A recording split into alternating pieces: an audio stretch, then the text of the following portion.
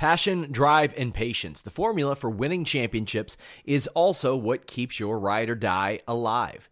eBay Motors has everything you need to maintain your vehicle and level it up to peak performance. Superchargers, roof racks, exhaust kits, LED headlights, and more. Whether you're into speed, power, or style, eBay Motors has you covered. With over 122 million parts for your number one ride or die, you'll always find exactly what you're looking for. And with eBay Guaranteed Fit, your part is guaranteed to fit your ride every time or your money back. Because with eBay Motors, you're burning rubber, not cash. With all the parts you'll need at the prices you want, it's easy to make your car the MVP and bring home huge wins. Keep your ride or die alive at ebaymotors.com. Eligible items only. Exclusions apply. You have one unheard message. Hi, I was calling Current, the influencer marketing platform, but I think I just got redirected to a bunch of people listening to a podcast. Well, anyways, I was calling Current because I was told they could help get my brand set up on TikTok Shop and even build out an affiliate program of content creators promoting my brand. And even have those content creators go on live streams and promote my product there. Wow, I could really use Current. I also heard that the brands they work with are making millions in sales. I guess I'll just go to their website at current.tech.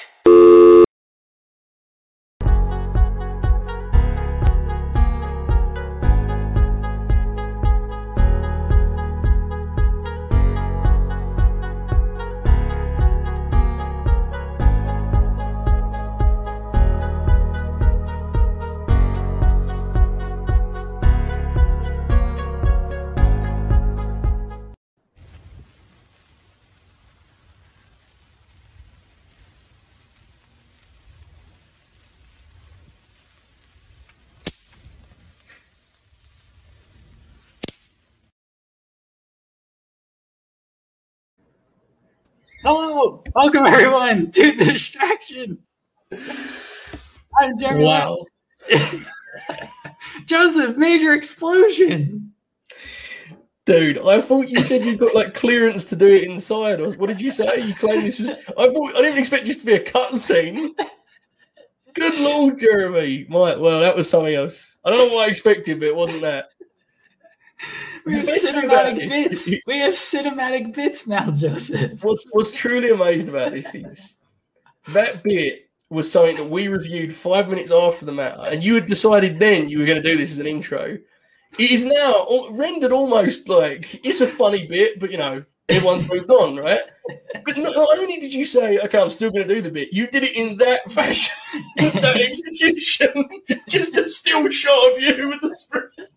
Did you get clearance to do them inside? I don't know what I expected. I don't know, but that was not it. I don't know. I didn't ask to get clearance to do it inside. I wanted to do sparklers. That was always part of the bit. And the girlfriend goes, I got these little pop rocks that you throw on the ground that, you know, make a sound. I was like, oh man, we can definitely do that. And so that's what we did. We filmed that last night. Joseph? Filmed it like it's okay. We're making movies. Okay, Darby, whatever you say, bro. You know, this is just. I've said it before. I'll say it again. You're out of hand. You can't be tamed. I don't know what to say. You know, like here's the thing.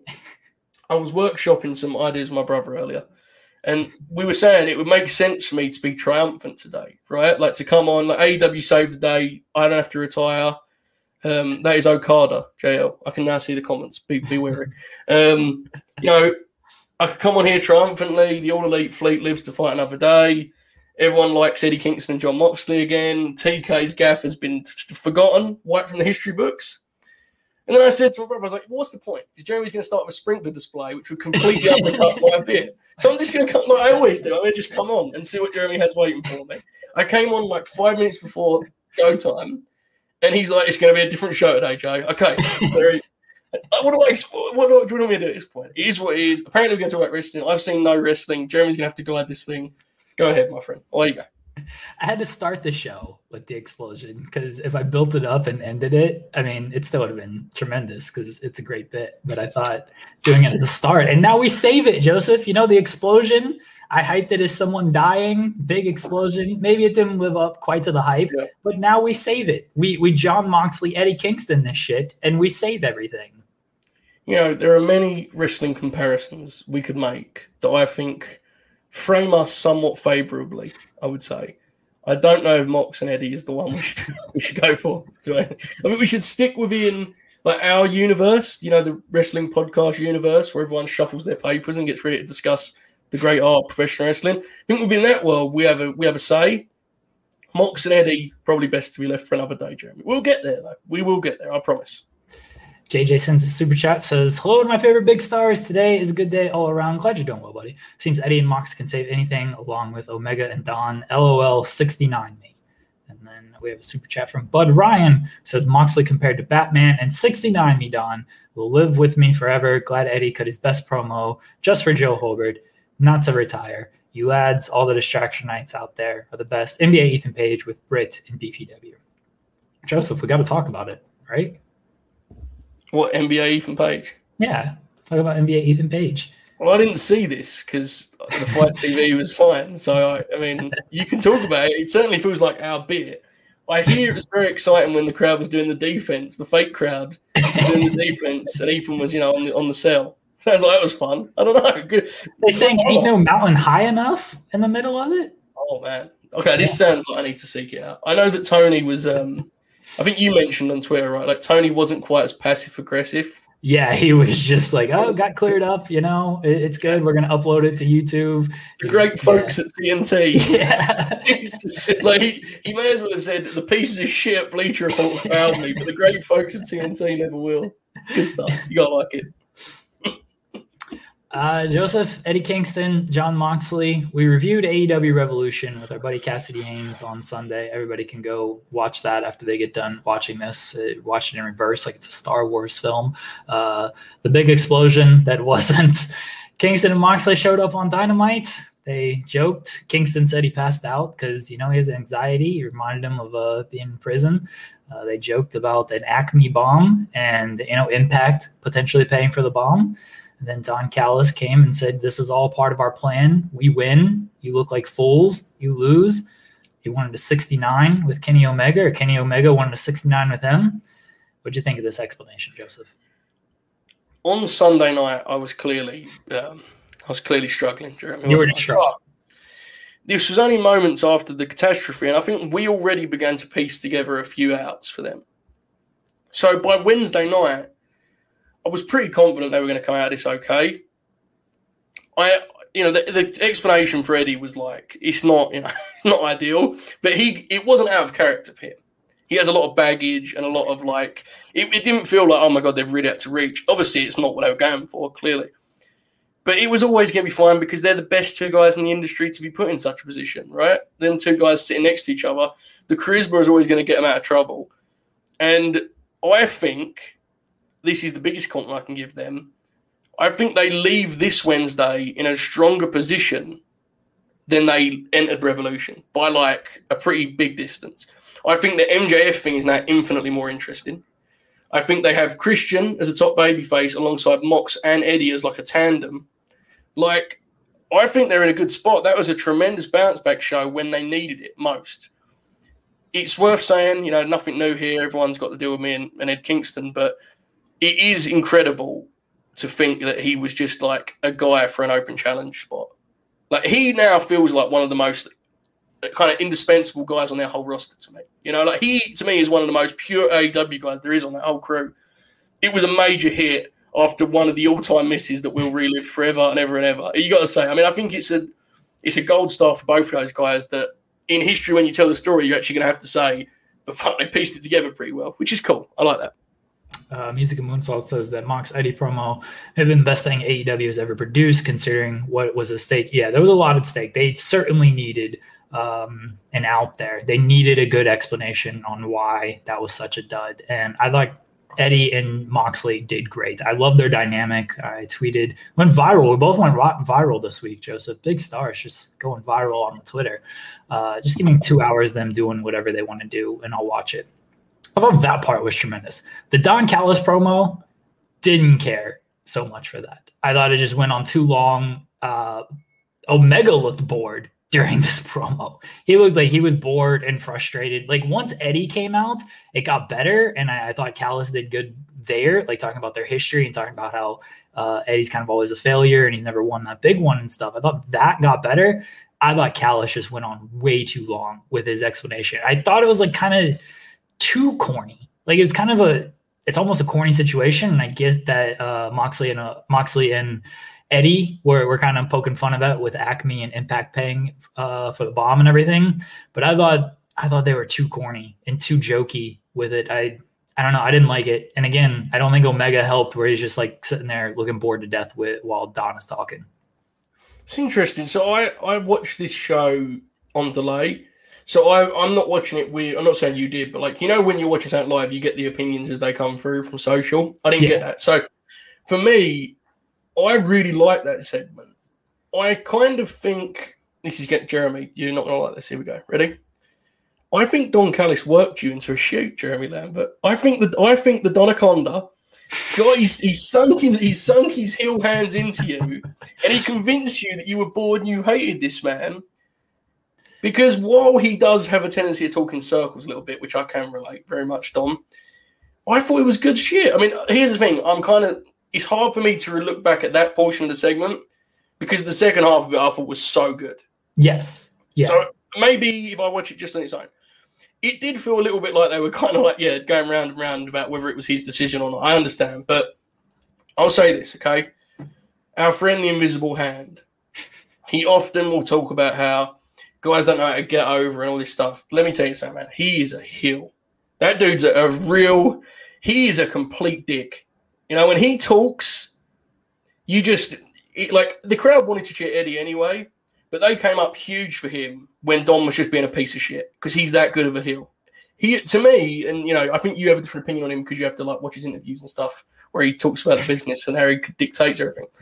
But I think he has been so good for that product. Like Omega cutting these promos on his own, man, I think would be a challenge. You know? Because he's zany and he's entertaining, but big long promos, I don't know about that, you know? I think Don has been great for Omega in this role. I thought he rambled on too long here. And maybe like he does, Joseph, he's the invisible hand controlling me and he's got me, you know, dancing on a string here. But regardless, it didn't work for me. When Eddie came out, great. When Moxley came out and Christian came out, all that was great. And that's what people are going to mostly remember. Like they'll probably move on for the most part from this explosion stuff. They said what they needed to say. I don't know how much more they're going to focus on it moving forward. But and they have the story there with Eddie not being able to win. They got one over on the baby faces and everything. Like the points are there. I get the points. I just wasn't a big fan of the promo. That's fine. I'm not saying you're an idiot. I'm just saying you worked into a shoot like a foolish fan in the audience. You work like a mark. One of those filthy marks doesn't understand this business interest. That's what I'm saying. How dare you dislike a heel? You know, I should have you banned from this show. But here's the thing. Let's talk big picture here, okay? Are we headed to, is Christian going to be the double or nothing opponent with a 6-man along the way? Or is Eddie going to be the double or nothing opponent? Or is it someone that's not even in this picture right now because that's too far away? I think Christian is way more likely as the double or nothing opponent than Eddie. No offense to Eddie. I think here's the thing. How do you maneuver the Christian to the double or nothing? How do you do this? Yes, that's where I'm kind of struggling as well because double or nothing's not till the end of May. Like this is a very long ways out. Like you've got to kind of pace this with Christian. And I don't know how willing they're going to be to pace it. Why can't Christian be the champion going into double or nothing? Like what if he beats Omega on television? Perhaps. I mean, I think they're going to have a big Dynamite on the takeover night, right? I would guess they don't want NXT to go out on a win. It would be if I was them, I would like to, twist and dagger, so to speak. So, and I think they will do that. To me, it's like, here's the deal. I think you're going to get that 6-man tag as a main event at some point because that's a big match, right? Yeah. The fact they're doing they're doing Mox and Eddie against the Good Brothers next week, that feels like it's indicative of something, man. Because that's the sort of match you could have dragged out for a little bit, and they're just going straight to that tag match. You know, like you could have easily done. And especially next week, I mean, you're headlining with Rosa and Britt Baker. You've got Cody and Penta on that show as well. Right. Yeah, like that's not even gonna main event. And like, okay, I'm glad that Rosa and Britt Baker is the main event, but you would think Jon Moxley, Eddie Kingston against Good Brothers is a main event match, and it's second from the top. But that's like, it's a big card next week. Mm-hmm. Yes, and it makes you think like they could have easily done, you know, Mox and Eddie against the Butcher and the Blade, right? They easily could have done that. So yeah. I agree with you, and that feels like you're saying. My initial guess was that they would do Eddie and Omega as like a Dynamite special in April, you know, somewhere around there. And then they would get to Christian, but it's like Christian's already standing next to Omega. Like, it's interesting. Maybe they just do that, man. Maybe they just roll the dice and have Christian come in with the best match he thinks he can have against Omega, and he kind of works. This is going to sound backwards, but in his career, it may make sense, where he kind of works backwards, you know, works down the card. He starts Omega, has a classic match, and then he uses that kind of refueled cachet, so to speak, to have great matches across the roster. It will be interesting. My instincts are Christian's Double or Nothing, but I just, you know, as you say, it's 11 weeks away, I think, of TV. So at least if it was Eddie, you could at least go, you know, you could use the Mox tag stuff as like a bridge in that direction. Because I think you're going to get Kenny and Eddie in a singles at some point. I just would assume it's Dynamite, because Don's promo was too wired in and focused on Eddie to not do that. It's interesting. They have 100 more ways to go. They could also do Pac at the pay-per-view. So I don't know. I definitely think you're getting Omega and Eddie on a Dynamite, and I still think Christian is the Double or Nothing guy. I mean, you could easily build an entire show. I mean, they built an entire show around Eddie and Moxley, or Moxley and Omega for Dynamite. So it's not like they're opposed to like just doing this on free TV. So they could do Omega and Christian on television. Feels like that's more of a pay-per-view match. With Christian, like, he came in, he hasn't said a word yet, and it's clear where they're positioning him though. They see him, they hyped him as Hall of Fame worthy, they hyped him as a major star. That's what he is to them. There's no, you know, people are going to be, oh, he's been a mid-carder for life. He, you know, what are they going to do with him in AEW? Like, he's their top guy. Like, he's almost their top babyface right now. They're positioning immediately right across from Kenny Omega. How do you feel about that? Like, just you personally? I'm fine with it because you know I'm a Christian guy. Like, I don't think if you're going to sit here and be like, oh, Edge, WrestleMania main event, this is great, and then be mad at Christian coming in and getting a main event spot against Kenny Omega, I don't see the argument there. Like, and I think Christian's better than Edge. I think the role should be reversed, Joseph, and Edge should be in AEW as a mid-card guy, and Christian should be main eventing WrestleMania. But yeah, I agree, but we're going to get run off the internet if we do that kind of thing, so we should be careful. But I think it's interesting. I think there's something... I think he's trying to make a statement, Christian, with how little the fact that he hasn't spoke yet, right? The whole outwork everyone thing, while perhaps slightly embarrassing for a man in his 40s, I believe it is a message he's trying to send of like, he's not here to be the guy that comes out and does the big up north brother again. Like, he's done that deal, been there, done that. You know, like, he wants to come in and have matches. That's why it wouldn't surprise me if he came in and was just like, I'm going to do this Omega match and just prove like I'm a top guy on this roster talent-wise. I don't know how I'd feel about it. I'd have to see how they get there. The issue is that what is the core conflict between Christian and Omega? What would it be for prolonged TV? We already know what his issue is with Moxley, right? That's done basically. Yeah. And Eddie is like he's kind of like a transition where you can continue the heat from that, and then with Don you have this new story where it's like this weird I fired you once. Fiasco. With Christian, we have no clue what that will be. I'm sure, those guys are creative enough to come up with something, but it does feel like there are moving pieces at play here that the way they handle them, I think, could be pretty important. I really do. I think Moxley's, interesting spot himself because I don't think he's wrestling for that belt for a while. So are him and Eddie just going to be a team for now? I mean, I haven't got a problem with that. Would you, Jeremy? I think that'd be fun. But not. If you're starting with the Good Brothers, like there's not a lot of up from there. So do you think we get kind of a screwy finish next week? Because I mean, maybe Impact doesn't care that if their tag team champions get beat on television. I mean, Tony Khan's on Impact Television every week, burying the company anyway. They're taking shots at him last night on Dynamite. Whatever. I think they're just kind of happy with the publicity right now. But like, are you going to beat the Good Brothers, the Impact Tag Team Champions, or are you going to have Moxley and Eddie take a loss here? And then from there, what happens with them? So I'm not saying they booked themselves into a corner. I trust AEW to know what they're doing here more than I would WWE, but it's very quick to go with this match, and you're going to need, somebody's got to win, somebody's got to lose on it. Well, in fear of getting ahead of myself here, Jeremy, but I think there's a real chance. Impact Special is Saturday, right? Next Wednesday, I think there's a real chance that Mox and Eddie win that match, and it's announced immediately that's the title match for No Surrender or Rebellion. That show. Yes, and to add more to this, who is Deonna going to wrestle at Rebellion? Well, Jazz. I don't think she is. I mean, it would make an awful lot of sense for it to be someone from the All Elite fleet. So, with that in mind, Rebellion is just basically an AEW versus Impact show. Yes. I mean, I think that makes some sense, don't you? Like, if you think about when that feud started, the promotional, crossing over started in December. That's an April pay-per-view. I think that would be logical to me.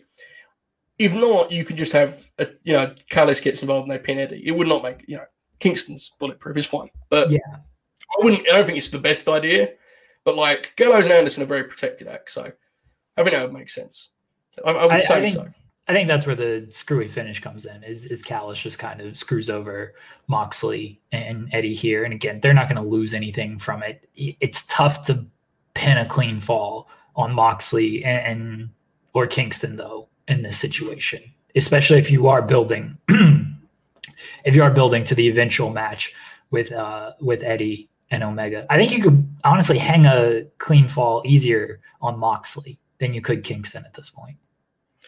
Maybe. I think one of the Good Brothers are going to get pinned in the aforementioned 6-man. I think we'll get at this point. Like I could see them having Christian pin a Gallows and Anderson in his first match back. So that may be an impact here too. The one thing I would say is with the promo that Don cut, I think Eddie could have some great fun cutting promos about how he's going to roll into the Impact world and get those Impact tag titles with Moxley. I think that'd be a big deal for Impact, So it'll be interesting. I think this week's show for Dynamite was a very good bounce back show, but it was also, I thought, a pretty upfront kind of admission of like, geez, we need to balance our roster a little bit here, right? Because Tony Khan mentioned after the show on Sunday that like Ethan Page is going to help them as a heel because they had to switch all of Dark Order babyface. And it's like, well, on this show, Scorpio officially turned heel. Mm-hmm.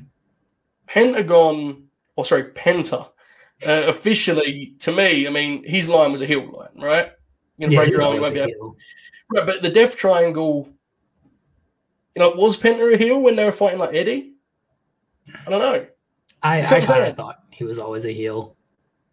So either way, I think they can legitimately switch the Death Triangle heel in this feud. Now, whether I do it or not, the whole trio. Lance Archer was awful heelish when he interrupted Stang, right? Mm-hmm. Like, in a circle, all flip babyface. So I think they now realise, because this roster is very much, now more than ever, you can split up like 90% of their guys into either the monster category or like the high flyer category. And, naturally, the high flyer is going to be babyface, monsters are going to be heels. You can't beat those monsters all the time because then none of them are monsters. I think they're going to have an issue with this. Like, Eddie became their heel that you could kind of beat and he would stay over because he can talk. That's gone now. So Ethan Page is going to have to get ready for that role because I don't really got anyone else who can fit. Like, maybe Scorpio can. I don't know. It was definitely a week where it felt like they were adjusting stuff though on the fly to me. What'd you make of the big closing angle where we got our horsemen? We got our 5 horsemen now with MJF, Wardlow, FTR, and Sean Spears, and they're gonna feud with the Inner Circle. It was a good angle. I think it definitely left me more excited as to what's going on. I think it's a lock for Blood and Guts, right? I think that's everyone's assumption. I think it was a good character moment for the Inner Circle guys in the sense that, yes, these men are complete dicks, but they're loyal, Like, it would have been awful hollow, I always thought, if MJF just stole them. Like, Santana and Ortiz going with MJF over Jericho would always feel like, oh, really? That doesn't seem like that. This was much more in line, and it also made MJF look smart without burying the baby faces. So I thought it was a win. The faction itself is promising. I'm glad he still has Wardlow by his side. Yeah. I think it's a great fit for Sean Spears because he's kind of a, secondary sounds dismissive, but he's a good supporting actor, right? He's not the guy. Joseph. He's a good hand. Oh, yeah. I mean, he's the guy, let's be honest, he's the guy to take falls in the team, right? Yeah. I think it's a good thing that all the guys in the team, in the faction, none of their ideologies seem at odds with MJF, where it's like, yeah, and then you've got this guy that does all the cool moves. Like, none of those dudes give a shit about that, right? Like, Spears is a good fit in that sense. I think Ethan Page would have been too, but they want to do other stuff with him. So I think he's a good fit. I like the faction. They've got a lot of factions. They love their stables. It's a good thing because it keeps guys on TV, but it is a little bit dizzying, I would say, for the, ready for this, Jeremy? The casual fan. I think it can be dangerous because there's a lot of people and it's a little much. But, I mean, MJF with FTR has always been good. And for all these comparisons about MJF, he's a great heel and all this good stuff. If he can be 75% the heel Tully Blanchard was, he's Pomp, they're in a good spot. He's actually a perfect mentor for MJF, in truth, which I think is kind of lost on some people. So, big thumbs up. I mean, everyone expected a big angle when they were main eventing, and I think they got that. I just think it was a hit.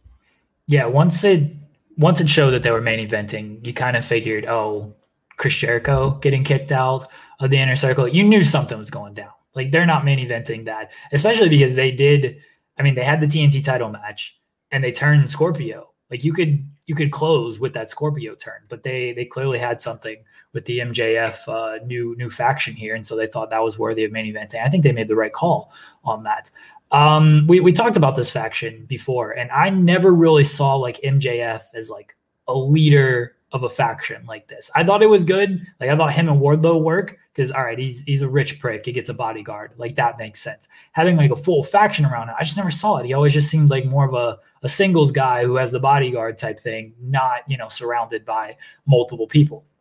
I think MJF is going to be great at it because of the guys he's working with. And you're right that it all fits, like, the ideology. Like, FTR is not coming in doing flips because MJF hates that shit. And Sean Spears isn't really that guy either. And they've been setting it up for a while. The betting stuff with Spears and MJF, it seems like this is a point where, again, I will give AEW credit and be like, they were probably planting the seeds then. WWE likes to do this stuff. Oh, they've been building this for 7 years. Look at all the seeds they planted. Like, no, they probably just ditched some shit 7 years ago. And then 7 years later down the line, okay, yeah, we can call back to this moment and stuff. We weren't actually planning a 7-year feud here. They were probably setting this up when they were doing those angles and those skits and everything back then. I think it's great. Here's my, not issue, but my concern. Babyface Inner Circle. Santana, Ortiz, Sammy, think they'll be fine. Chris Jericho, Jake Hager, little worried about them, and how they're going to act as babyfaces. Look, I think we should split Hager and Jericho here. I understand for the audience that watches this show, we are all big time nerds that are online a lot, okay? But no, AEW audience is cheering Jericho, bro. they sing that song with all their hearts. Hager, hey, that's a roll of the dice. He's just a big body that can kind of fight Wardlow. Like, I think he'll be fine. I mean, it's a hell of a play by the Chris on contract year. Flip himself babyface. You got to love it, and merch sales are going to go up. I think it will be fine. Is it my ideal first War Games match? No, definitely not. Do I think it will be good? Yeah, and I actually think, Jericho, for all of this conversation about Jericho, I actually think him being in it could help War Games in the sense that he prevents it from becoming what War Games is now, which is like, just it's become like just a stunt show with 8 guys. So to me, Jericho could ground it in the same way you're going to need to with guys like Hager and Wardlow. I mean, it can help. So I think that's a positive. Am I super excited about that whole feud? Not really. I think it'll be fine. I think it'll be good stuff. Now, here's a question for you, Jeremy Lambert. This is big picture stuff because I don't want to talk about any other wrestling. Brandon Green says, I like these homeless guys. That's a very good comment, Brandon. I appreciate that. I like you too. So, there has been some discussion today about long-term planning in professional wrestling, okay? And this has become what we call in the industry a dialogue. Do you care if the promotion you watch is planning long-term and has an idea of where they're going? Or does it make no difference to you as long as the content is good? It doesn't make a difference to me as long as the content is good. I think it's good that they have a long-term plan because it shows they put some thought into it. And it's fun to look back, much like the Sean Spears MJF stuff. It's fun to look back and be like, oh man, like they were planning this. Like all of this makes sense. People have pointed out in like MJF interviews, he's very complimentary of like Tully and FTR and things. It's like, oh, were they planting seeds there? I think it's fun to look back. And if you're somebody who pays really close attention to that stuff, I think it's fun for you. Myself personally, like I watch all the shows, I see some seeds being planted and everything, and that's great. But as long as the show is just good, I don't care behind the scenes how much they have of it planned out. It's interesting, right? Because I think there are some things that are definitely like they're cute little callbacks. So, like for example, you mentioned with MJF, like in the contract signing with Moxley, he was, what did he say? Like, you admire Mick Foley or whoever, I admire Tully Blanchard and some other guys. And it's like a small thing that looks pretty neat now. Or like, for example, 1 year ago, the Dynamite After Revolution was the show where they did to Moxley exactly what happened to Inner Circle this year. They did the exact same thing to him. They took him up the ramp, powerbombed him off the ramp. Mm-hmm. It's like a cool little mirror thing for those of the fans that really, really pay attention and lock in. But I don't think that is... That, to me, that's not long-term storytelling as much as it's like attention to detail, And they go under the same umbrella, don't get me wrong. So a good example would be, we'll never know what the case is. This is the way these things are, right? So if you watch a TV show, you don't know when this arc was concluded and such. How many weeks on this show did I spend fantasy booking Mox and Eddie coming together, right? Mm-hmm. Quite a few. If they never pay that off, like my faith, probably be the wrong word, but like my interest in kind of pondering what's next is damaged by that. I often felt like when I was watching that whole thing, I was picking up pieces that were not there because I felt like an insane person. I was fantasy booking saying they wasn't even referenced on TV. I am, yeah. But when they had it close the pay-per-view, as a fan, I was left sitting back saying, holy shit, I am insane. But I was correct. They did too see what I saw. This was a story they could tell, they could prolong. And we'll never know, but I truly believe they always intended to get to the point they're at now with those two as a babyface kind of, buddy cop deal. In the same way, and I want to stress this is not a AEW versus WWE thing as much as it's just like ideologies, but I have to use WWE because they're a good example. When you're in our field, makes sound like getting paid. When you're in our world, people were out there last year, they'll be like, where do you think they're going with this, Joe? And it's like, at some point, my answer becomes, for some of this stuff, what am I guessing here? Because they don't know themselves. I'm basically just talking. I'm talking to myself. There's no, who's this guy going to face WrestleMania? I don't know, dude. They're going to figure out next week. What's the point of me guessing? For my personal interest and enjoyment, I do believe that if you tell me enough times that paying attention to the wins and losses and the ups and downs of each week means nothing, I do think there's a problem. I do. To me, like when something happens in WWE, I legitimately, my brain tells me not to care. I'm like, well, this will be forgotten, so why am I going to remember it? It's not like a big deal. It's very inside baseball and niche, and it's for the wrestling nerd, no doubt. But I do think when inevitably for WrestleMania they're going to have to heat up matches like overnight because they've just got to them and conclude this is the match we're going to do, I think it makes a difference. I really do. So it's an interesting conversation because I saw some people being like, who gives a shit? And I get that. But I'd give a shit, Jeremy. I do. It's me. I'm the one who gives a shit. So here's where I'm at. I think the long-term planning is great. We do this show every week. We do like 500 shows a week, and we like to talk about long-term plans. And we discuss that stuff more with AEW because you can tell there's actually some thought into it, right? Whereas WWE, we have a very tough time trying to be like where they're going with Bray Wyatt and Randy Orton and Alexa Bliss and stuff. What's happening here? My kind of counter to that is like, I don't think they had a long-term plan with Bobby Lashley. At the Rumble, like, do you think they actually knew, oh, yeah, we're going to put the title on Bobby Lashley in the next couple of weeks? But the content that they've done with Bobby Lashley since, like, the Rumble, even before the Rumble, I mean, you thought that they were going with Lashley. I don't know how much you, like, truly believed it. You're just like, I think they're putting a lot of wins on this guy. It's like they're going to do something with him, right, Jeremy? Like that's basically what you're saying. You're like, I think they'll give him the title. And like they did, so they paid it off. How much long-term planning was in that?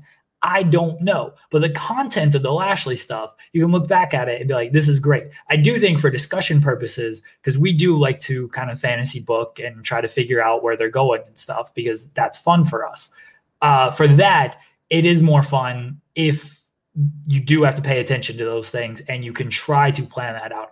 Where with the Alexa Bliss, Randy Orton, I'm just using this example because it's been going on for 5 months now and they clearly don't know what they're doing because Asuka just loses random matches. Like it's tough to try to piece together where that's going because you can tell on a week-to-week basis they have no idea where that's going. I agree. So I think we've covered it pretty conclusively as far as our perspective, right? So now, to make this a little bit less nerdy, let's try and figure out what impact this has on, here we go again, ready? The casual viewer, Jeremy, okay? That's what we're going to try to do here. So Bobby Lashley is kind of the exception, not the rule. And here's why. Not whether they planned it or not, they actually protected Bobby Lashley. Yeah. So he was in a position where you could slot him in and heat-wise, momentum-wise, you had got him where he needed to be, you know? Now, here's the thing. There are other examples. So here's one I'll give you. A couple of years ago at SummerSlam, they did Becky and Natty, right? Natalya had not won a match before she like got contendership to be in that match. She hadn't won a match for a long time. Mm-hmm. Because clearly what happened is they had rolled up to that July TV and gone, shit, SummerSlam's in Canada? Let's do Natty. Okay, here's the problem with that.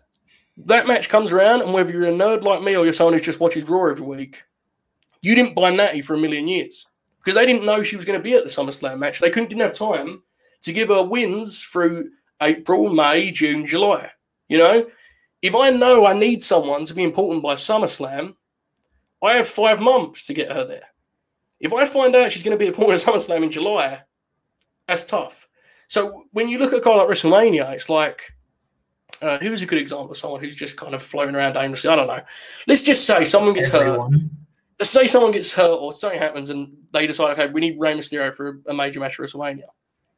I mean, that would be quite the challenge at this point because you've beaten Rey into the canvas, right? Like it's, who's AJ working? Hopefully they know the answer to that. I haven't got a clue.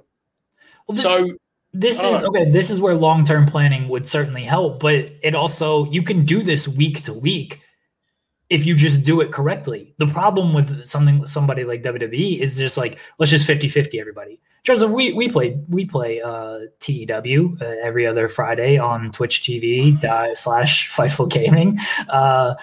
We essentially book, sometimes we have some long-term stuff, but we essentially book kind of like week to week, right? But in our minds, we might have 1 or 2 little threads like, okay, we should probably do this here. So you can do it week to week as long as it still makes sense. The problem with a company like WWE is a lot of that shit doesn't make sense. And so the content suffers. Like if the content is good, even if you're doing it week to week, I don't have an issue with it. My issue is when the content sucks. And most weeks with WWE, the content sucks. And maybe that is because they don't long-term plan. And this is where Asuka, you mentioned a moment ago, becomes relevant, right? Now, an alleged scoopster that we may or may not know suggested that Lacey Evans was supposed to be the Raw Women's Champ. Okay, so if that's the case, then I guess it made no difference beating Asuka in January with Alexa. But I can tell you for certain, without knowing anyone in the industry, that when they did that Asuka and Alexa match, if you'd have asked them, okay, what does this mean for WrestleMania? They would have exploded in front of you. They would have just blown up. What are you talking about WrestleMania? It's January. Well, the reason it matters. Have you guys seen Chuck Norris lately? He's still kicking butt, staying active well into his 80s. What's even more shocking is he looked more jacked than ever and seems to have more energy than guys half his age, and it's all thanks to Morning Kick, a revolutionary new daily drink from Roundhouse Provisions that combines ultra-potent greens like spirulina and kale with probiotics, prebiotics, collagen, and even ashwagandha. Just mix it with water, stir, and enjoy. Unlike the other green drinks out there, this one tastes exactly like strawberry lemonade, has hundreds of 5-star reviews. I love the taste of this. I love the way that I feel after drinking it. I've never felt better. My digestion is smoother, body looks leaner, I have energy all day. I just feel younger. And the flavor is so much better than other green drinks.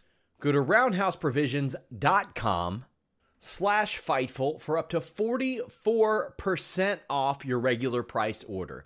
Every purchase is packed with a 90-day money-back guarantee. So if you want to experience smoother digestion, boost of energy, and overall a healthier body, go to roundhouseprovisions.com/Fightful today. You have one unheard message. Hi, I was calling Current, the influencer marketing platform, but I think I just got redirected to a bunch of people listening to a podcast. Well, anyways, I was calling Current because I was told they could help get my brand set up on TikTok Shop and even build out an affiliate program of content creators promoting my brand. And even have those content creators go on live streams and promote my product there. Wow, I could really use Current. I also heard that the brands they work with are making millions in sales. I guess I'll just go to their website at current.tech. Because now, if she's well, and I hope she is, we're going to do Asuka as the champ at WrestleMania, and she couldn't mean less as champ. Because you've beaten her with Alexa. You've not done anything to build her up because you never cared to do that because you didn't know where you were going to end up with Asuka. This is where the pitfalls, they're just little missteps each week a lot of the time. But man, they can become a big deal. And this is why, in my humble opinion, they have become so reliant on part-timers and legends. Because those are the guys they can't beat every week on TV. So they're always going to be strong. You can always draft in someone who doesn't wrestle on TV often because, you don't have to worry about just beating them randomly, on any given Raw. So it's not, it's very kind of a meta thing. I understand that. But I do think it's worth kind of, I feel like saying WrestleMania, man. I feel like you need to have it locked in what you're doing there. I really do. Otherwise, I just don't know how you kind of maximize what it could be. I understand wanting to be flexible. I get that. But, man, you're asking a lot of yourself booking a 2-night WrestleMania in the last few months. It's like Lashley, I agree with you. It's gone well. But let's be honest, it's been chaos. He changed the title into the title rematch 1 month before WrestleMania. It's insanity. But this is where we're at. I don't know. Maybe it's not a problem. I'm not sure. Yeah, here's how you come up with the solution here for the week-to-week stuff. Don't beat your champions. Just don't beat them on television like that. Actually protect them. And don't do 50-50 rematches every week. Just don't do that kind of stuff. You can do week-to-week booking and actually have some of it make sense and book it on the fly. But the problem with their booking is they book the same matches over and over again, just with a different result to where everyone is just equal. And so, and they do beat their champions every week. And so then it doesn't make sense. I do agree. Look, you've got to have some long-term planning. I don't think anybody's surviving if you're just going week to week the entire time. Like I said, we both play a lot of TEW, and we don't just do week to week. Like, we know our next pay-per-view. We're like, okay, what's our big match? How are we getting there? Some undercard stuff, we get there, we just do it kind of on the fly and stuff. But for main stuff, you definitely need a plan. on that stuff. WrestleMania, I don't know how they don't have, like, the WrestleMania card should be very obvious by now. And this could be a good thing, this can be a bad thing, but it should be very obvious. AJ Styles hasn't lost in like 6 months. I have no idea what this man is doing at WrestleMania. They're doing, I guess, Shane and Braun, which just became a thing and already is god awful. I don't know who Lashley's even facing. I think it's going to be Drew, but I don't know that for certain. I mean, if Brock says, yeah, I'll come back and do Lashley at Mania, it's going to be Brock. It's not going to be Drew. So they don't have an idea what they're doing with a lot of this stuff. Yeah, and again, I can only speak for myself. As someone who is on this side of the fence and has to talk about all this stuff, it kills my interest. So this week for Raw, I haven't even done this for next year, but for Raw and SmackDown, I watched them exclusively via the YouTube clips, the little mini snippets of the show. And it's like, this is the deal, right? It's like, we all laugh about the whole thing of, the people have changed, they watch things differently now, but you can easily watch Raw that way, man. It isn't like I missed anything. Right. Like we aren't really match guys. At least I'm not. Like, if there's a great match, we'll say it's a great match and we'll enjoy it and everything. But like on Raw, if they're like, the Sheamus and Drew match was very good on Raw.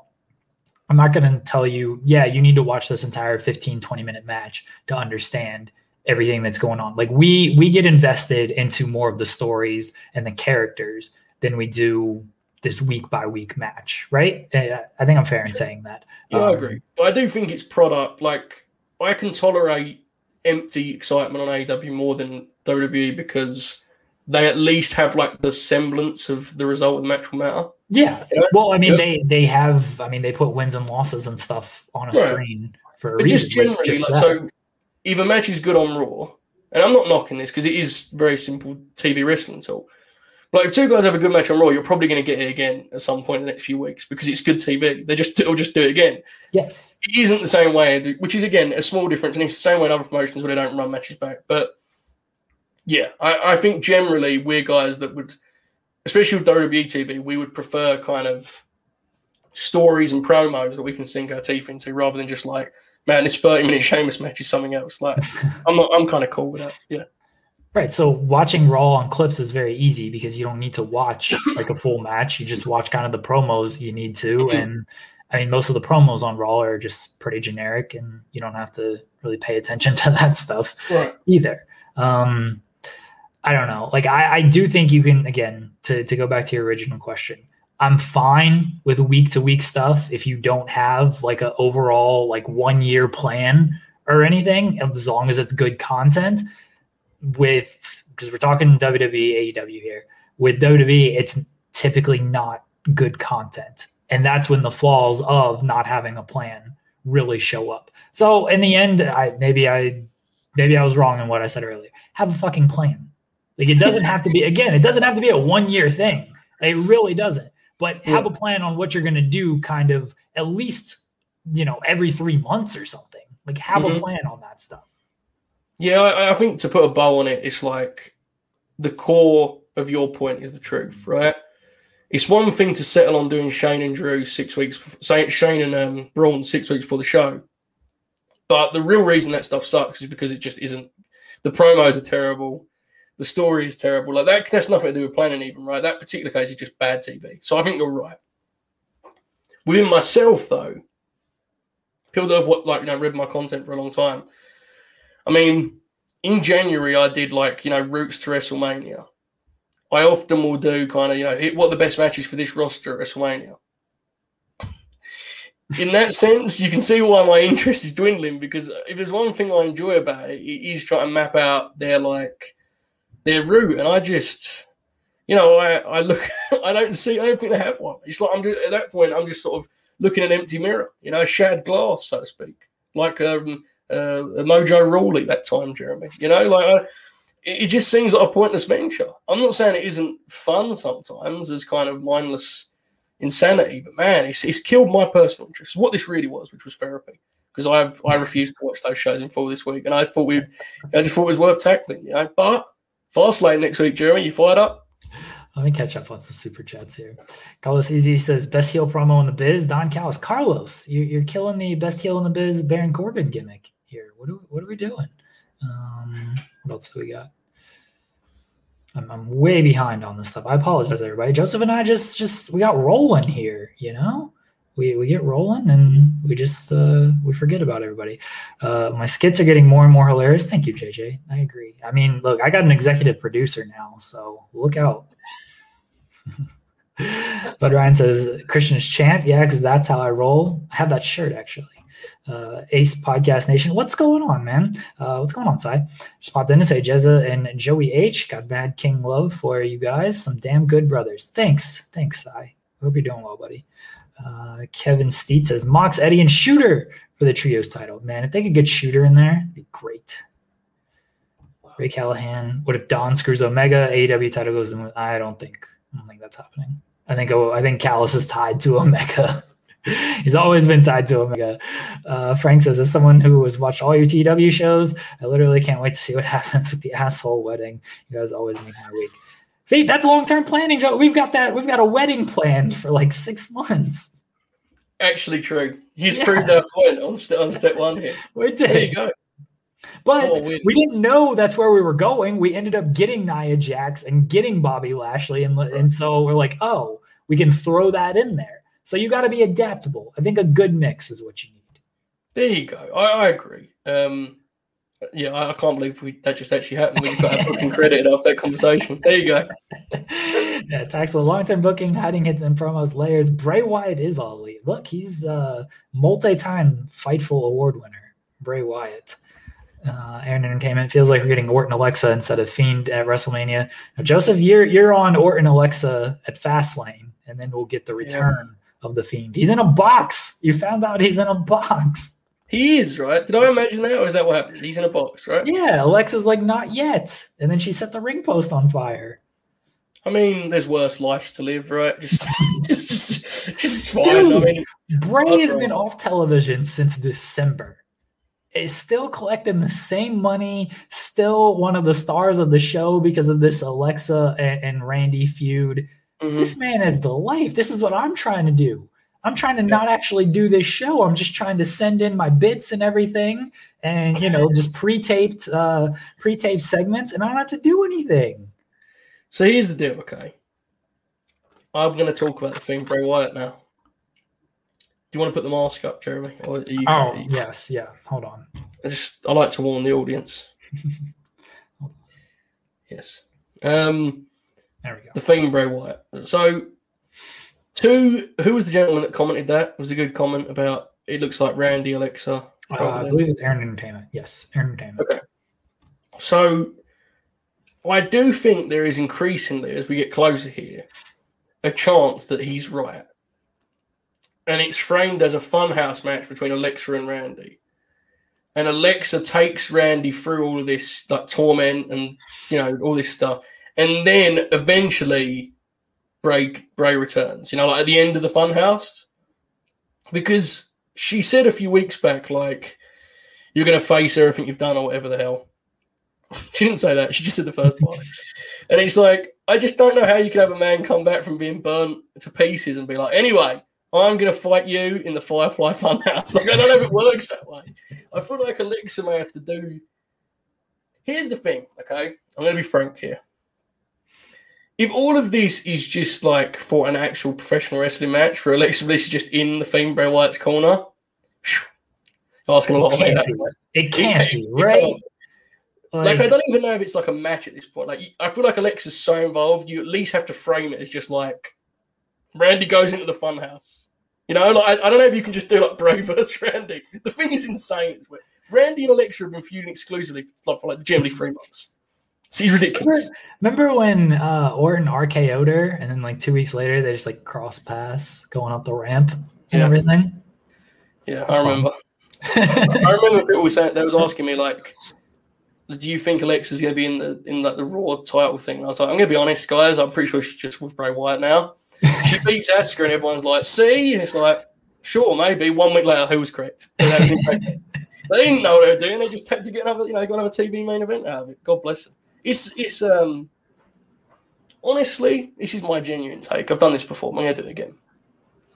While absurd, I respect the Fiend Bray Wyatt, okay? Because you have to. But not just because of that reason. Obviously, we should respect him. But on a show that is that dry, at least we get fun out of discussing, like Randy doing the licorice and it's like wrestle crap, you know? Like, I'm for it. Because when everything else on Raw is just like that Drew's like crying about his Irish mate and they're fighting about God only knows what, you know. Like I thought it was AJ found it as funny as I did. He was like, "This stuff's insane. What are you doing here? Fighting the Alexa Bliss, Randall Orton? He doesn't know. At least he's got some personality, Jeremy. I mean, I love Bob Lashley, but he's fighting the Miz. It's a very sad show, as I'm telling you. Even via clips, when you see stuff like Shayna has like a 3-minute match with who did Shayna wrestle? Help me out. Was it Naomi and Shayna this week? Yeah, I think so. Sure. Just these weird short. No, matches. it was a tag team match. They did the women's tag team title match with no builder. I mean, no advertisement or anything. They sort of built it, but no advertisement. Here's what's fun about Raw now is like, you know when Paulie Dangerously had the pencil? There was this, whether you thought it was good or bad, because that guy is obviously, you know, he's old. But you could tell what guys he intended to push, right? Yeah. Whether you thought he was doing a good or bad job, you knew what guys he wanted to get over. If you ask me who they're pushing on Monday Night Raw now, I honestly have no idea. So obviously Bobby Lashley, he's the world champ. Goes without saying. Who is being pushed on Monday Night Raw? I think Ali. He's facing. He beat Riddle. Riddle was the U.S. champion. He's gonna face yourself. No. If that is he's like, Retribution's losing. Everybody, what are we doing? You guys are a bunch of losers. I was talking about this with someone the other day, and if they're here, New Day's picking up some victories. They get a tag title match next week. This is not good, man. These are your suggestions. This is very bad. Are you gonna say next Miz? No, they're not. There's no sort of sense of like who he intends or who they intend to have here. You know who they're pushing, Joseph? Who? You know who they're pushing? Okay. Bow down, the Queen Charlotte Flair. Yeah. She's like, you think you got something to prove? Prove it to me over the next 5 weeks. Okay, Charlotte Flair, I apologize for talking about the woman's title. It's true. Like it's the ultimate status quo booking. It's just like, okay, yeah, Asuka and Charlotte's gonna be really good. Like, really? That's where you're going? I guess they were going to push Lacey. So maybe I shouldn't. Here's my suggestion on The Fiend, since the mask is still up. Fastlane. You do Alexa and Randy. She does the box gimmick, right? The Fiend in a box. He pops out and gets the claw on Randy, but it's a figment of all of our imaginations. All right? Randy comes to television the next day, and he's like, what happened? You know, I'm ready to fight the Fiend. And Alexa's like, he's not there, Randy. He's not there. It's all a figment. What came out of that box, that was not the Fiend. That is your past catching up to you, haunting you. And then Randy enters the funhouse at WrestleMania. So then you kind of bring him back without bringing him back. I mean, yeah, man. It sounds awesome. Sounds great. Here's my pitch. Ready? Here's my pitch. You book Randy and Alexa for Fastlane, and the Fiend Bray Wyatt shows up, okay? So I just pitched. Wait, Jeremy, this is how creative works. You have to. I'm doing a Kenny Bolin gimmick. It just is cutting you off. Right? No. Okay, listen, okay? So the Fiend Bray Wyatt shows up, and Alexa Bliss just immediately kicks him in the balls. Like, I mean, directly in the balls, immediately. The Fiend is fell. And Randy Orton gets a match and sets Bray Wyatt on fire. And that's it. We write the Fiend Bray Wyatt off. Okay, ready? Hit me out. Jeremy, I know you think I'm going to... Listen. And Randy gets the mic and he's like, observe this, brother. What you're looking at are two of the great professional wrestlers on Monday Night Raw. And guess what we're going to do now? And everyone's like, what are they going to do? This, you know, the Thunderdome. Like, they're all talking amongst themselves. And he's like, we're going to go back to being good professional wrestlers that do good professional wrestling programs. And everyone, like, literally, Tom Phillips throws his headset to the ground like that. Samoa Joe falls out of his chair. No one can believe it. Randy Byron was Saxon's like, this isn't in the script. What are they doing? Yes, he's full Mark Madden in it. He's got the format up, the whole deal. Tank Abbott's there. And Randy's like, do you remember 6 months ago when everyone said, oh my goodness, Randall Orton is at the peak of his career. He's finally fulfilling his potential. Remember that guy? He's back, folks. And Alexa Bliss is like, remember when I was the only female heel that could cut a good promo? And the Thunderdome just says yes. And she's like, well, you know, this division has no one that can do it now. I'm going to do that, okay? And then everyone, naturally, Philip stands up, puts his hand up. He goes, what's going to happen to the Fiend Bray Wyatt? Nothing. Nothing happens to the Fiend Bray Wyatt. He moves on. He goes and does this in NXT with the Karrion Kross. They draw lots of money down there in the third territory. And we all move on with our lives. Your faults. Horrible. God awful. This is the worst idea you've ever had. No, it's not. It's a great idea. No, we need more Randy coughing up chocolate syrup and Fiend popping out of a box.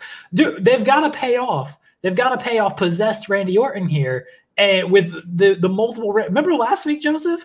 Randy Orton came in the hood and he had the demonic voice. We got to pay that off. I think we got to do a Randy versus Randy match. I think that's what we got to get here. All right, I got a new pitch for you.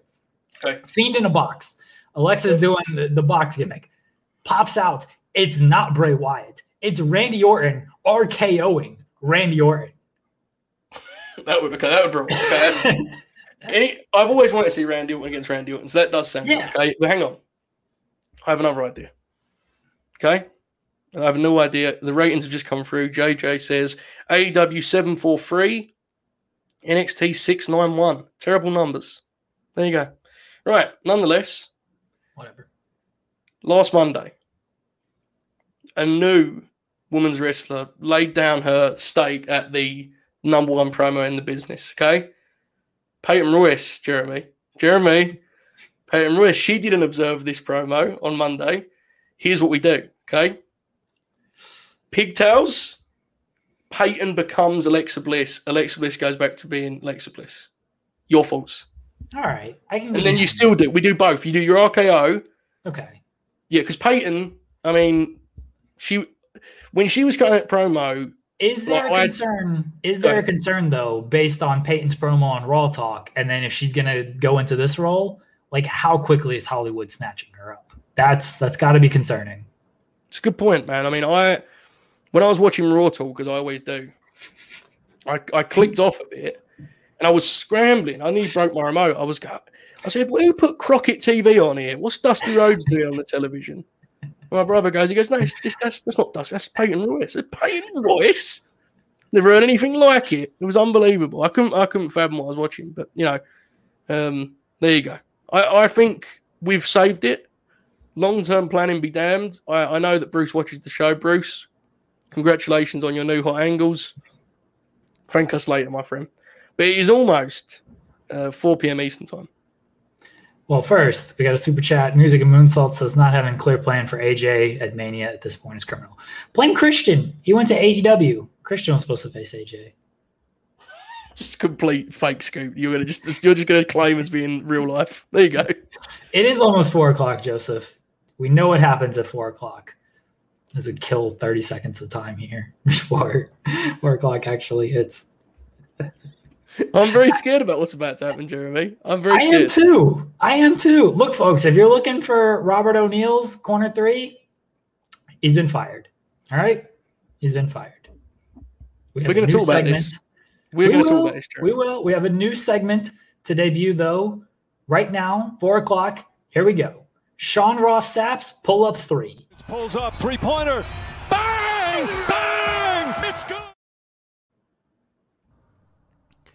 What's up, you guys? Sean Ross Sapp. I was asked by Jeremy to do this and didn't want to do it, but you know what? It replaces Robert O'Neill on Fightful, so I decided to do it because of that. It was Rob's is called Corner 3. Mine's called like Pull Out 3. I think it should be called like Pulling Out 8 or something like that. But whatever. It's neither here nor there. I'm reviewing television apps, I think, and this became a thing because I tweeted about Discovery Plus. Never envisioned myself as a Discovery Plus subscriber, but you know what? It's about all I watch these days. When I get done watching wrestling, I want to watch something that is quite vividly different than pro wrestling or MMA. So I decided to watch things about murder. And that's what we're looking at right here, the Discovery Plus app on digital. I love shows like this, Web of Lies, that tell you about like cyber crimes and stuff like that. But they got a really great collection. Joe Kenda is a sarcastic, smarmy asshole that is also a great detective. They have some documentaries. They've got body cam video shows. They've got murder tape shows. Any type of this person gets murdered by that person show you can imagine, they got. Deadly women, deadly grannies, deadly aunties. It's mainly that. It's for some reason they don't really. I mean, I guess 95% of murders are probably by men anyway, so they can just do Evil Lives Here, Fear Thy Neighbor, Where Murder Lies. Like, they have a niche for every type of murder. Like, if you want to watch somebody recount a story about getting murdered with oven mitts on, there's a show for that here. The show that got me into this was I Almost Got Away With It, which is a fugitive show. I watched it on Netflix like years ago. Then they took it off. It was gone. And the only way that I could watch it is on DVR or YouTube. So I'm pretty stoked about that. Very excited about that. But I love the Joe Kenda shows. The only thing I watch outside of this is Fixer Upper. Joanna Gaines is brilliant. Chip Gaines is Discovery Channel. AJ Styles. It's an all right show. I don't really mind it. My wife watches the Irwin show, the kids of the Crocodile Hunter. You know, he's dope. He's cool. Whatever. But I mean, just look at all these. I think there are more shows about murders than there actually have been murders. I think they had to double dip on some of this stuff. I ain't even joking about that. They did double dip on some of it. But if you're into true crime like I am, here you go. What do you want me to say? It's like $5-6 a month. No commercials. You get the seasons before they even come out on the channel. Whatever, do it. It's good. That has been Sean Ross Sapp's Pull Up 3. Pulls up, three-pointer. Bang! Bang! It's good! There you go, Joseph. New segment. I thought it was all right.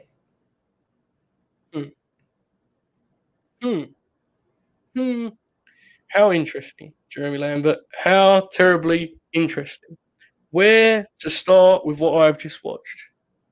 Number one, it is clear that was a transparent advertisement for something that I will not get no money from. I refuse any counterpoints in that regard. That's the first thing. Okay. Number two, Sean Rossett, I'm concerned about you. I'm worried. You are a star in this realm, and I'm genuinely concerned for you. Genuinely concerned as to your lack of enthusiasm putting over what I assume was a topic you were excited to talk about. It made you should actually be talking about wrestling on here. You looked like me. Sean Rossett, you're not me. Okay? Sean, I'm worried about you, okay? And I in fact, I'm going to reach out and message you in a way that I usually would only message you if someone was upset with me in the All Elite Fleet. And that's serious, okay? That's about Sean. Sean, I'm trying to check in on you. I'm worried, okay? Let's put that aside and get to real important matters here. I fought for Robert O'Neill, okay? When everyone laughed and said, oh, that guy's a dick, the quote tweet assassin, Robert O'Neill, I put my hand up and I said, you know the number one wrestling platform? I want him on that. I said, what, a draft show with 3 of the great entertainers on this earth? I want him on that. They said he couldn't do it. I said, I know. He couldn't do it, okay? He couldn't do it. But I trusted him. No, Siri. No, stop. I trusted him because I knew that in the ring, when the bell rung, he could deliver, okay? Shades of Bobby Eaton, dare I say, Jeremy Lambert. The promo is 40. You give him something to sink his teeth into a review, you get the best segment ever, the only segment of our show that's been clipped. Hundreds of people have watched it because they loved it so much. The Robert O'Neill Corner 3. Okay? That man went from Danny Ainge to like the big boss man. Like that, Jeremy, okay? Because I trusted him. You take this idea, this brilliance, you package it with your wonderful Photoshop skills and music editing. Next thing I know, it's like, oh, it's a joint effort. We got O'Neill over. So he's going well. Okay, makes a mistake. He turns up late every once in a while. Sure. Maybe sometimes he falls short of his time. Okay. We find him. We move on. I come on here today to find out this man has been legitimately fired. So I have a statement to make. I have come on this show for 15 months, Jeremy Lambert, and today I had to talk about the Fiend Bray Wyatt again. And here's the worst thing. I wanted to, because I have nothing else to talk about. I don't watch these shows anymore. I scroll through them purely for the sake of having an opinion so I can get involved in these bullshit arguments that people have online, only to sit here with you and agree on everything anyway. It is a waste of my time. So, with all that in mind, okay, I have a line to be drawn here, okay? If Robert O'Neill is not on my screen at 4 p.m. Eastern Time on the 18th of March 2021, where he belongs, Robert O'Neill's Corner 3, bang, okay? It's over, Jeremy. It is over. You're threatening.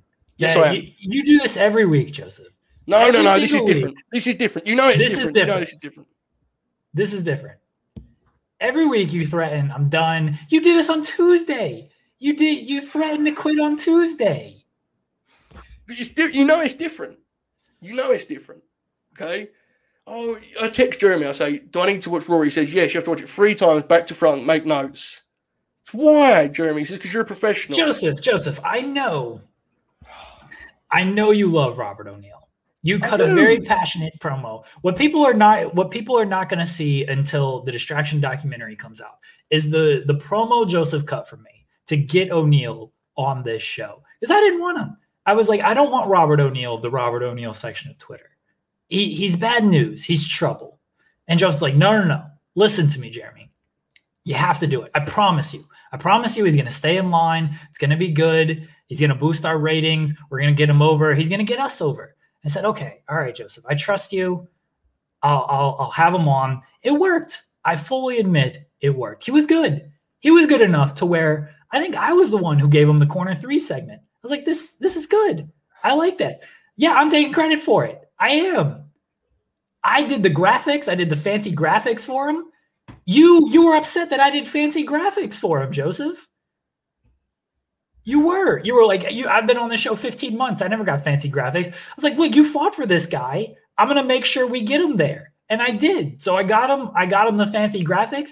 He showed up late. He's always messaging me in the DMs about how I can't do this, I can't do that. He's a head case. I couldn't have it anymore. I couldn't. Sean Rossap, very professional. Sean's like, here you go. On time, too. Perfectly 3 minutes. Didn't go under, didn't go over, got everything in. Sean's a professional at this. Say what you will about his content. Not always great.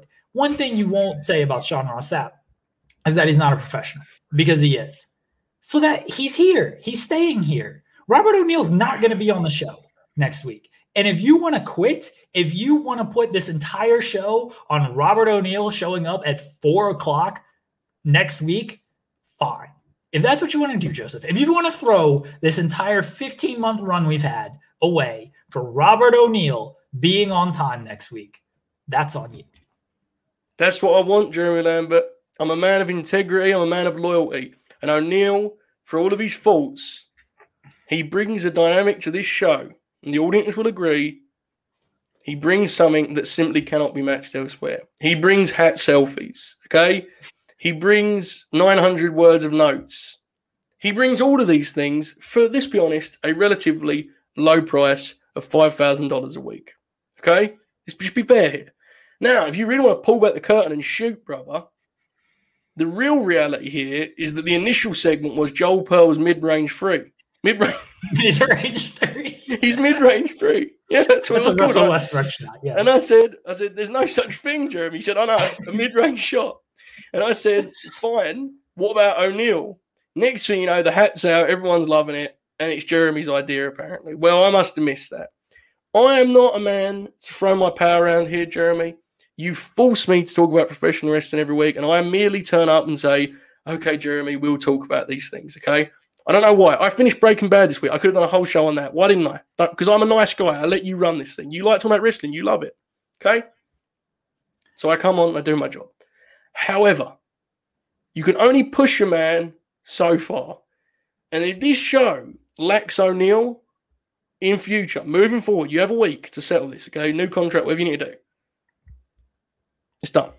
Pearl's in, I'm out. Whoever you want to get. I have certain things you cannot do to me. O'Neal, top of the list. 1, I think you're bluffing. 2, I don't even care if you are bluffing, Joseph, because I will replace you with Joel Pearl. So quick. So quick. I'm not having O'Neal back on this show. I'm not. Look, that's it. I think you're going to live to regret that. I know your DMs are filling as we speak here. They are. I've already got, let me check here. I legitimately have 3 DMs saying, watching The Distraction, is this a shoot or a work? What's going on? Do you need a new co-host after next week? I'm going to reply to them and say, yes, I do need a new co-host next week. Wow, Jeremy Lambert. Wow, this is a new low. Look, here's what I'm saying, okay? I'm always honest with our audience. Send the message. Okay. I'm not going to say anything. I got a text. I will flash the text message up on the screen to prove to you that I have sent this text message. Oh, no. I will tweet it out. I will tweet it out right now. Look, it's the simple deal here, okay? I'm honest with my audience, and I'm merely telling them that if our friend Jeremy Lambert does not fix this... Sending it. See? It's over. It's completely finished if this doesn't go as it needs to. You've all been warned, okay? Joel Pearl, you did not pitch anything. Jeremy was pitching it for you. Very sad. Sent the text message. It's just been read. Yeah. See, I might get a response right now. It's interesting because the last person that sent a text in that conversation was you. So, you know, I'm intrigued by, you know, I'm not saying it's fake. I'm just saying, you know, see, I'm here, you know, I love this business and I've tried my best, but you've pushed me too far with this, especially because it seemed like Sean didn't even want to do the segment. You bullied him into replacing O'Neal. They were friends. Because I needed a professional. His charm is his unprofessionalism. I've told you this before. It's part of his bit. How do you not get O'Neal? He's the most over guy on our show. Push him. Long term. We need to be getting him ready. Not happening. Look, man.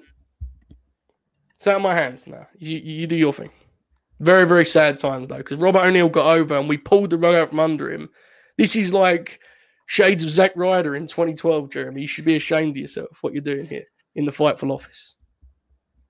I'm done speaking to you. We'll speak next week. Okay. I'm glad we're not doing a post show on Twitch this week because that'd be a real catastrophe for our angle here. It's definitely good that we're not going to be live on twitch.tv/Fightful Gaming in 15 minutes doing a post show where we keep talking and maybe play video games and stuff. Yeah, because we might fight if that was the case. So it's also good that we won't be on twitch.tv/Fightful Gaming tomorrow. Booking Booty Pro Wrestling as well. Exactly right. Look, the chat's gonna be upset with you, so you do with that as you want, man. Like I'm seeing the chat come through, and people are like, "Do whatever you do, I'll never come back with O'Neal." Exactly. That's tough. But I do not have the control to do that. I cannot just merely click comments, so I can't click on the many that say I will literally never watch Fightful again if O'Neal is replaced.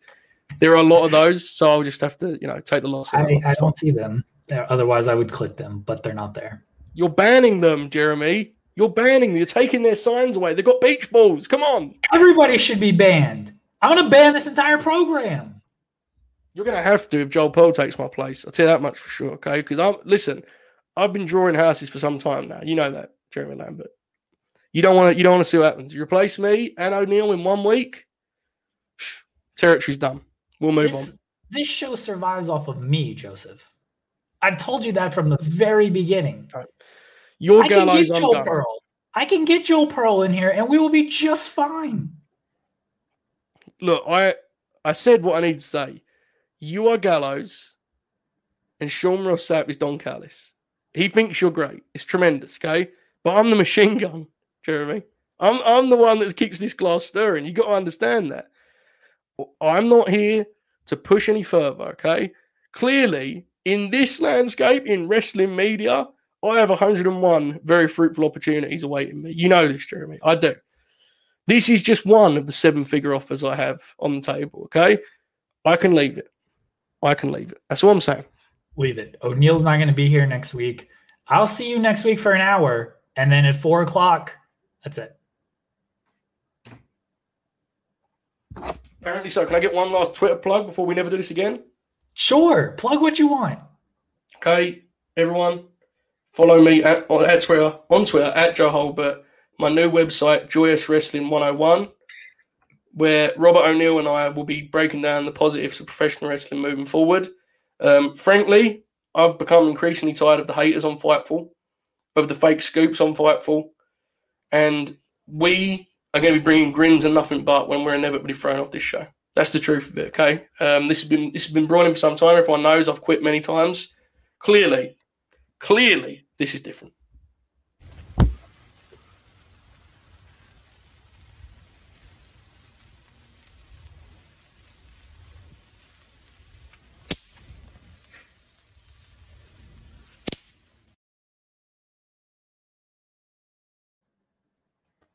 Bye, everyone. When you need mealtime inspiration, it's worth shopping Kroger, where you'll find over 30,000 mouth-watering choices that excite your inner foodie. And no matter what tasty choice you make, you'll enjoy our everyday low prices, plus extra ways to save, like digital coupons worth over $600 each week. You can also save up to $1 off per gallon at the pump with fuel points. More savings and more inspiring flavors make shopping Kroger worth it every time. Kroger, fresh for everyone. Fuel restrictions apply. When you need mealtime inspiration, it's worth shopping Kroger, where you'll find over 30,000 mouth-watering choices that excite your inner foodie. And no matter what tasty choice you make, you'll enjoy our everyday low prices, plus extra ways to save, like digital coupons worth over $600 each week. You can also save up to $1 off per gallon at the pump with fuel points. More savings and more inspiring flavors make shopping Kroger worth it every time. Kroger, fresh for everyone. Fuel restrictions apply.